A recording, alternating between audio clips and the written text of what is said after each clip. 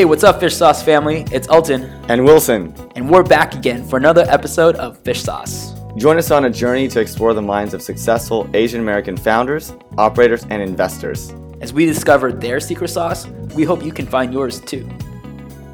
In this week's episode, we have Dan Yu, COO of NerdWallet. Dan was introduced to us by our previous guest, Robbie Kwok, and together they started the restaurant Stone Korean Kitchen. If you're in San Francisco, go check it out. Starting a restaurant is also something Wilson and I hope to do in the future.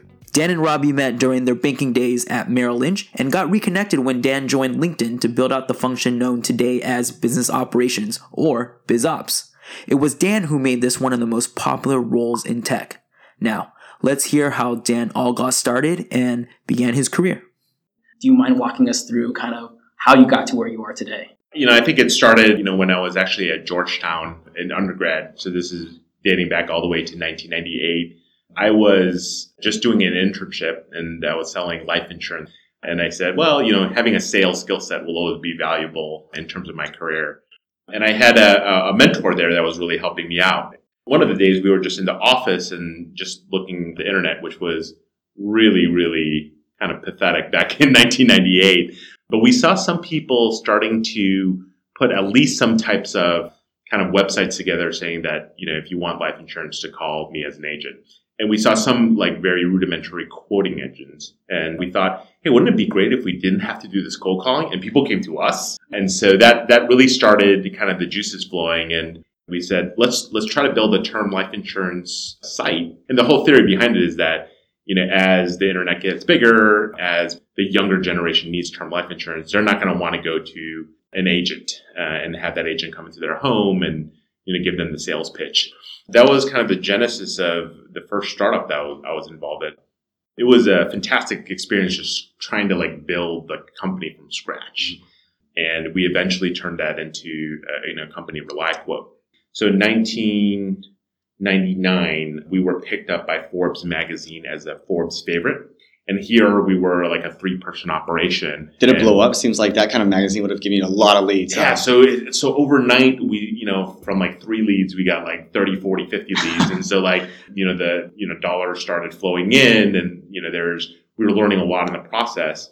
But I had to make a really tough choice at this time. I had interviewed and received an offer from Merrill Lynch's technology investment banking group. In 1999, it was the first tech boom. The internet was blowing up. And I remember I interviewed with a bunch of folks, including Robbie Kwok. I have a story where he tried to reject me. Him and I are obviously really close friends now. So I had to make this choice between, hey, continuing on with this entrepreneurial venture that was starting to take off, or do what my parents wanted me to do, which was, hey, after Georgetown, get an investment banking job so they could tell their friends. But, I was really attracted to being out here in the Valley. I ended up taking the job and had to leave ReliQuote. At the time, it was a pretty difficult decision. But I had a very good formal training at Merrill Lynch, did investment banking. I was there at Merrill for about 8 or 9 months until the head of our group left to go to this place, Epic Partners. And Epic Partners was an investment bank that was trying to democratize the IPO process, trying to give IPO shares to individuals directly. I went from Merrill over into Epic, and Epic, when right before kind of the bust, or right during when the bust was happening, sold to Goldman Sachs. And so we were all laid off, and, it was a really interesting time here in the city where you would go and walk around South of Market and, all these companies were closing down. I would go to the gym. Wow. And the gym would be packed. And it was incredibly hard to get a job at the time. It was just nobody was hiring. That was really tough. But, you get over those things. And I guess when you're working out and having fun, so we were still going out. So we were having a lot of fun. And so you kind of get over that a bit and you think about what's next. And this was also actually, Robbie also, we took some courses at UC Berkeley around technology. So databases, Unix.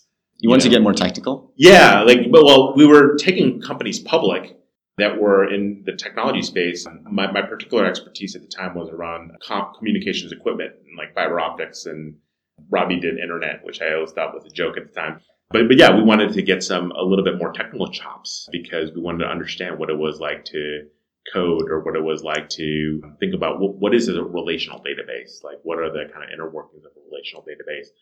How does communication equipment work And to this day, I really think that it is valuable because to understand like what somebody's doing when they're trying to build something at a much more visceral level is better than like kind of reading or thinking about that at a very surface level. Robbie eventually got a job at Yahoo. I went back to ReliQuote. It was interesting to see, like, because I was there when it was like 3, 4, 5 people.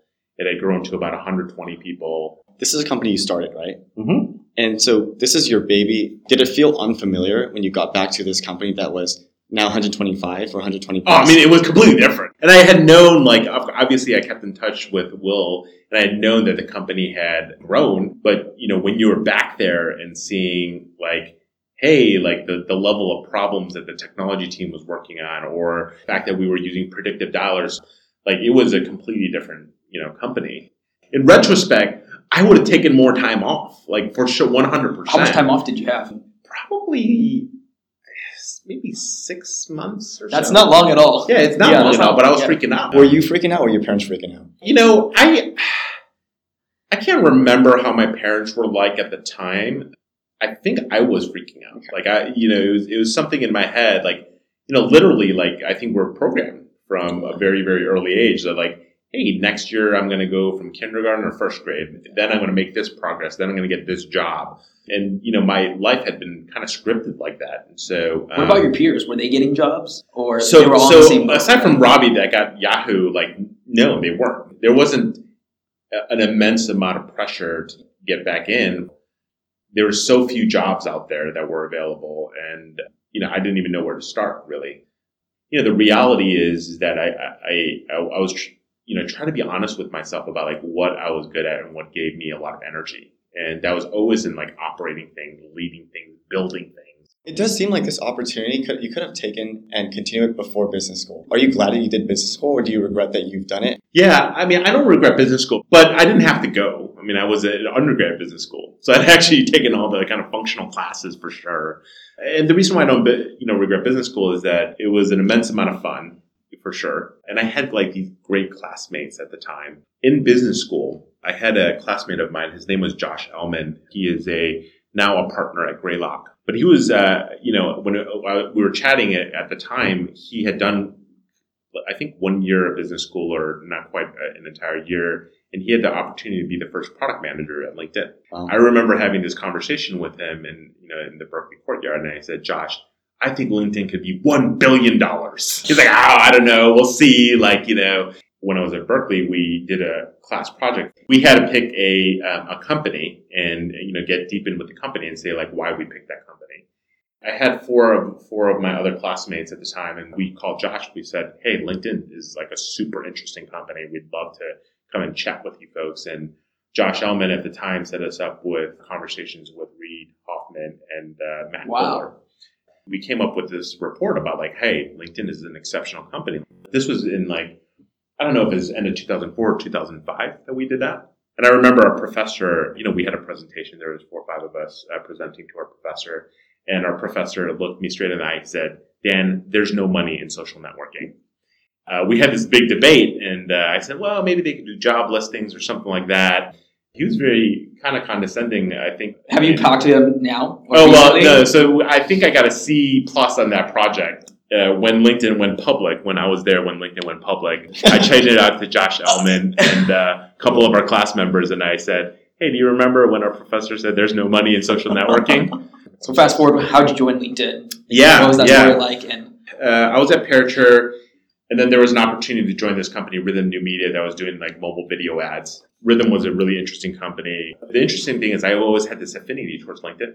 Both at Parature and at Rhythm, I had used LinkedIn to recruit some pretty senior execs. And one day, Robbie pinged me and said, hey, what do you think about LinkedIn? I said, LinkedIn is phenomenal. I think it's going to crush it. Pretty much, like, ended the conversation at that. And I said, I don't know why he asked. Then later on, you know, Jeff Weiner joined as their interim CEO. So when Jeff started there in December of 2008, and by May 2009, he was looking to build out a business operations function. So Jeff had business operations at Yahoo. At Yahoo, his business operations person was a guy by the name of Andrew Bradshaw. And Andrew Bradshaw is now a general partner at Excel. But the guy who supported Andrew Bradshaw was Robbie Kwok.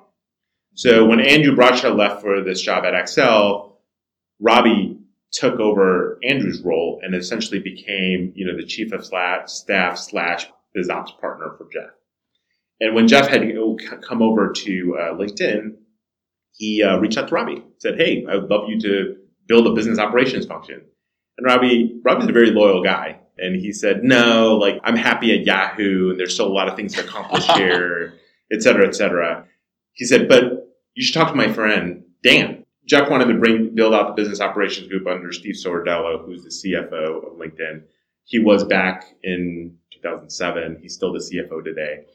It was interesting. So I chatted with Steve Sordello, and it was interesting. There are two areas of monetization for them was digital ads and this software as a service business. So I had experience with creative software as a service, and I had just done this digital serendipitous. Totally. Wow. This digital marketing and advertising. And so I literally could talk to the two heads of these groups. It was a massive advantage because, even versus all the other smart people that I could talk to, like I could talk in depth about what does it mean to scale out a software, a SaaS business? What do the sales metrics look like? What defines success? How would I be able to help them? Because I had been through all these problems. I think a lot of our listeners are curious about that role. What are those skill sets? I do have a series of posts on LinkedIn that you could read about business operation. Like, hey, if you have this consulting background or if you have this background, like what would be a good fit? It's really interesting because the skill set is analytical. And you have to be very good with numbers. You have to be analytical. You have to be data driven in the types of decisions that you make. And so, like, obviously, a lot of Asian Americans grow up with, like, hey, math is a very important skill set. I tell that to my 6-year-old son. I say, "Oh, do you like reading or math?" I do think growing up with that analytical mindset is really important. And both being, like, numbers driven, but also, like, how do you, like, break down a problem? How do you think about something, break it down into its components, really understand what the drivers are, and then come up with a kind of lucid decision. You're not the decision maker. You're helping the decision maker. You're the person behind the scenes. You're not going to be taking credit.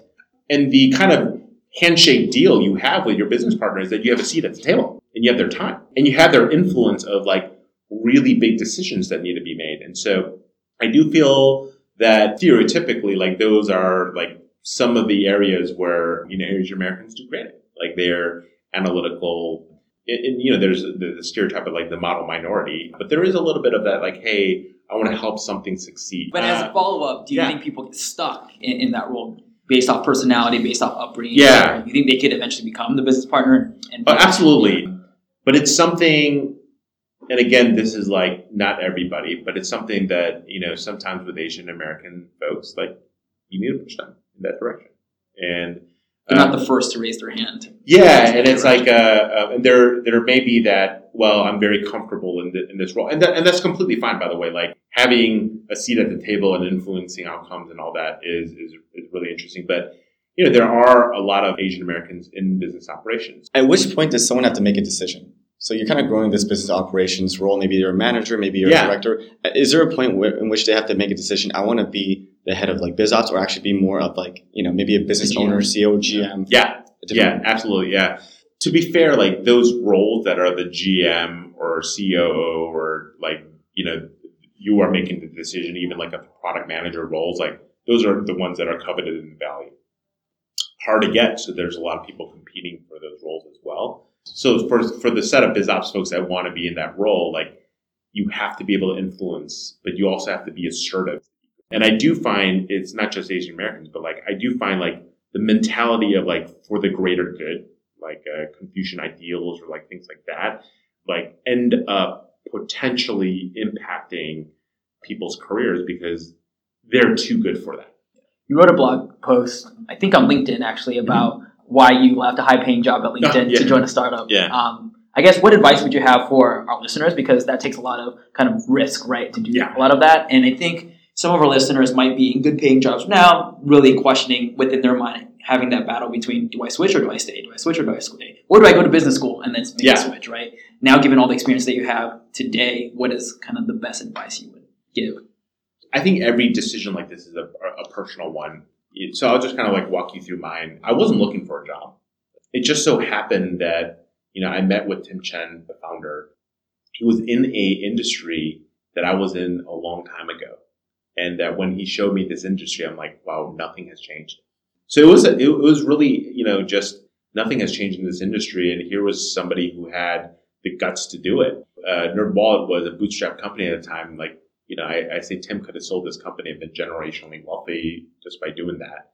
And he wanted to do something much larger because nobody was doing it in the industry and wanted to be consumer first. How do you orient something that is really, going to be on the side of the consumer in terms of how they make financial decisions, learn about those decisions? I saw somebody that I connected with and wanted to build a company with. And so it was kind of a fortuitous one. I mean, yeah, like cash comp is completely different by mega orders of magnitude. And so, LinkedIn at the time was public and everything, and it was, stock was vesting. It was like every month, money was rolling into the bank account. And here's a situation where you stop that and money's rolling out. So the one positive thing for me was like, obviously LinkedIn had done really well. And so I was in a really blessed situation to be able to do that and yet still have the lifestyle for my entire family. Conservative risk. That's kind of right. Like it hasn't been like full on risk. It has been like some level of like measured risk, right? Was food not going to be on the table, or were we not going to be able to go on vacation? No. I mean, I think that, LinkedIn had done a nice job of taking care of that, and we didn't let our lifestyle explode or anything. Obviously a harder one from my wife's perspective, but I think that it was a decision that I made with her together, and, something that we're saying, like, we believe in the ability to, well, first of all, from a leadership standpoint, I could have a lot more impact and give it, roll the dice in a way that was kind of a measured way of, trying to impact an entire industry. So I think that was my own kind of personal decision. I think those decisions are always hard to make, but I try to extrapolate out like 5 or 10 years. I don't try to extrapolate business school, like I have to spend money in tuition or stuff like that. Like, extrapolate 5 or 10 years, see people who are like you in your situation and see what they've been able to accomplish. So in a lot of ways, like if you go to that typical, maybe Asian American like ladder, you will have some level of success. Business school, like consulting after, you have those skill sets to rise as a leader. Let's talk about the ladder a little bit. So sometimes in people's career, when they climb that ladder, it's very clear the ladder is one step is actually clearly better. Call it analyst, associate, VP, whatever, right? Yeah. What defines success? Is it number of people that you manage? Is it like valuation company? Is it like impact? What decides success? I think you should throw all that stuff out the window. So here's an example. Like at Rhythm, I was an SVP of corporate development, for whatever that meant. I mean, I was essentially like the number 2 operations person. At Perisher, which was about 120 when I left, I was the CFO. In all reality, I was like the CEO of the company as well there. So I had like bigger titles or whatever. And at the funny thing about LinkedIn is that when I joined, so even from a startup, when I joined, I took a $50,000 pay cut, and I joined as a director.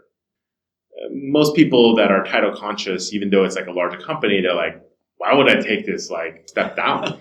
And this is where I say things like change rapidly. But my advice is like, you just kind of throw all that out the window. Like particularly in Silicon Valley, like if you're going to join a startup, you are going to be an individual contributor. Like you're not going to manage a huge team. And so if you're at LinkedIn, that scale, you're going to have had a bigger team. So if you use only the bar of like, I need to manage this equivalent size team, well, you're severely limiting yourself in terms of the opportunities you can have. So here I was at LinkedIn. I had a 120 person team. We probably had a headcount for another 40, and my team had like wide influence in the company because they were in every, whether it's product or marketing or the monetization lines, like literally business operations and business analytics was everywhere. So I had really good purview over the company. And, here I joined NerdWallet, and at NerdWallet, we didn't even know what my role was going to be. I just had connected with Tim, and we knew he needed help scaling the company. So like, I didn't get all caught up into, what teams are going to report up to me? And about the mission, maybe. Yeah, like the mission, your belief in the business, your belief in the impact that the team can make and the people around you. Yeah. And so I'll tell you what's happened over time there. So I literally had like one finance person reporting up to me, and he had like 12 direct reports or something like that. As we evolve the organization, almost every year we've added specific parts of the organization to my org. Today, we have all of the revenue generating verticals report up to me. All of our content organization, which is our biggest organization in the company, reports up to me. The business operations, business analytics functions report up to me. We have finance reporting up to me, although we're going to make a change and have that report to the CEO. And then now we're going to make a change and have the marketing organization report to me as well. Tim and I are just making best decisions for the org and how do we align what certain parts up with what other parts. And he has zero ego. He just wants his company to be successful. I never focus so much on like, hey, what this absolute next step has to be. And I consistently see people, again, overanalyzing those types of things. You need to get in the right company. That is like 80% of it. The other 20% is, you may want to like figure out if the right role, it has the right trajectory, all that kind of stuff. But it's like the same thing they say, don't ask questions or what seat on the rocket ship. Yeah, just get on the rocket ship, right? Yeah. And I think that is just so spot on. My advice always is like, hey, be on the right rocket ship. Like know the right place to be, and then, let your skill sets and stuff determine like what seat that you're going to have on that. We generally like to ask this one last question. Yeah. Basically, it's what's your secret sauce? What do you think makes you unique, and what do you think is that sauce that got you to where you are today? I think for me, it's really leadership. I used to always joke at LinkedIn that, I was like an A- student, and I was actually an A- student my entire life. Like high school, my GPA was A-, college, undergrad A-, MBA program, slightly more than A-, but like still right around A-. Like there are definitely folks who are more analytical, smarter at what they do. They have deeper insights into particular, strategy projects. They are exceptionally bright folks, like the top 1% of the top 1%. Something that would make any Asian American proud. So those are like a whole host of folks, and in a lot of ways they enjoy working with me, and they enjoy getting guidance, and I could give them enough strategic direction, enough insight. I could help them with how do you maneuver in an organization, what the expectations are, part mentoring, part like giving definitive guidance, part like listening and understanding and learning from them. You have to have a certain level of intelligence and a certain level of, expertise or knowledge. But all those things, like people will be better than you at in general. And so for me, I think what's been successful is that combination of like leadership and being able to manage well and, hopefully inspire some people along the way, to achieve bigger and greater things. I used to ask people their math SAT scores at LinkedIn, and like, I don't know, like half the team had like 800 on their math SAT. It was pretty crazy. Dan's energy was contagious. By the way, Elton and I personally use NerdWallet when we research our latest credit card, so check it out if you want some good advice. If you want to follow Dan's live action and thoughts, feel free to give him a follow on Twitter, @DanU. Thanks for listening, and I hope you enjoyed this very exciting episode. Thanks for listening to this week's episode of Fish Sauce. If you like what you heard, like our Facebook page, Fish Sauce Podcast, and follow us on Twitter @FishSaucePod for any episodes or latest updates. If our mission resonates with you, leave a review on our iTunes page. We'd love to welcome you and your friends into our Fish Sauce family. And lastly, big shout out to our awesome editor, Christian Edwards, for making us sound better than we actually are in each episode of Fish Sauce.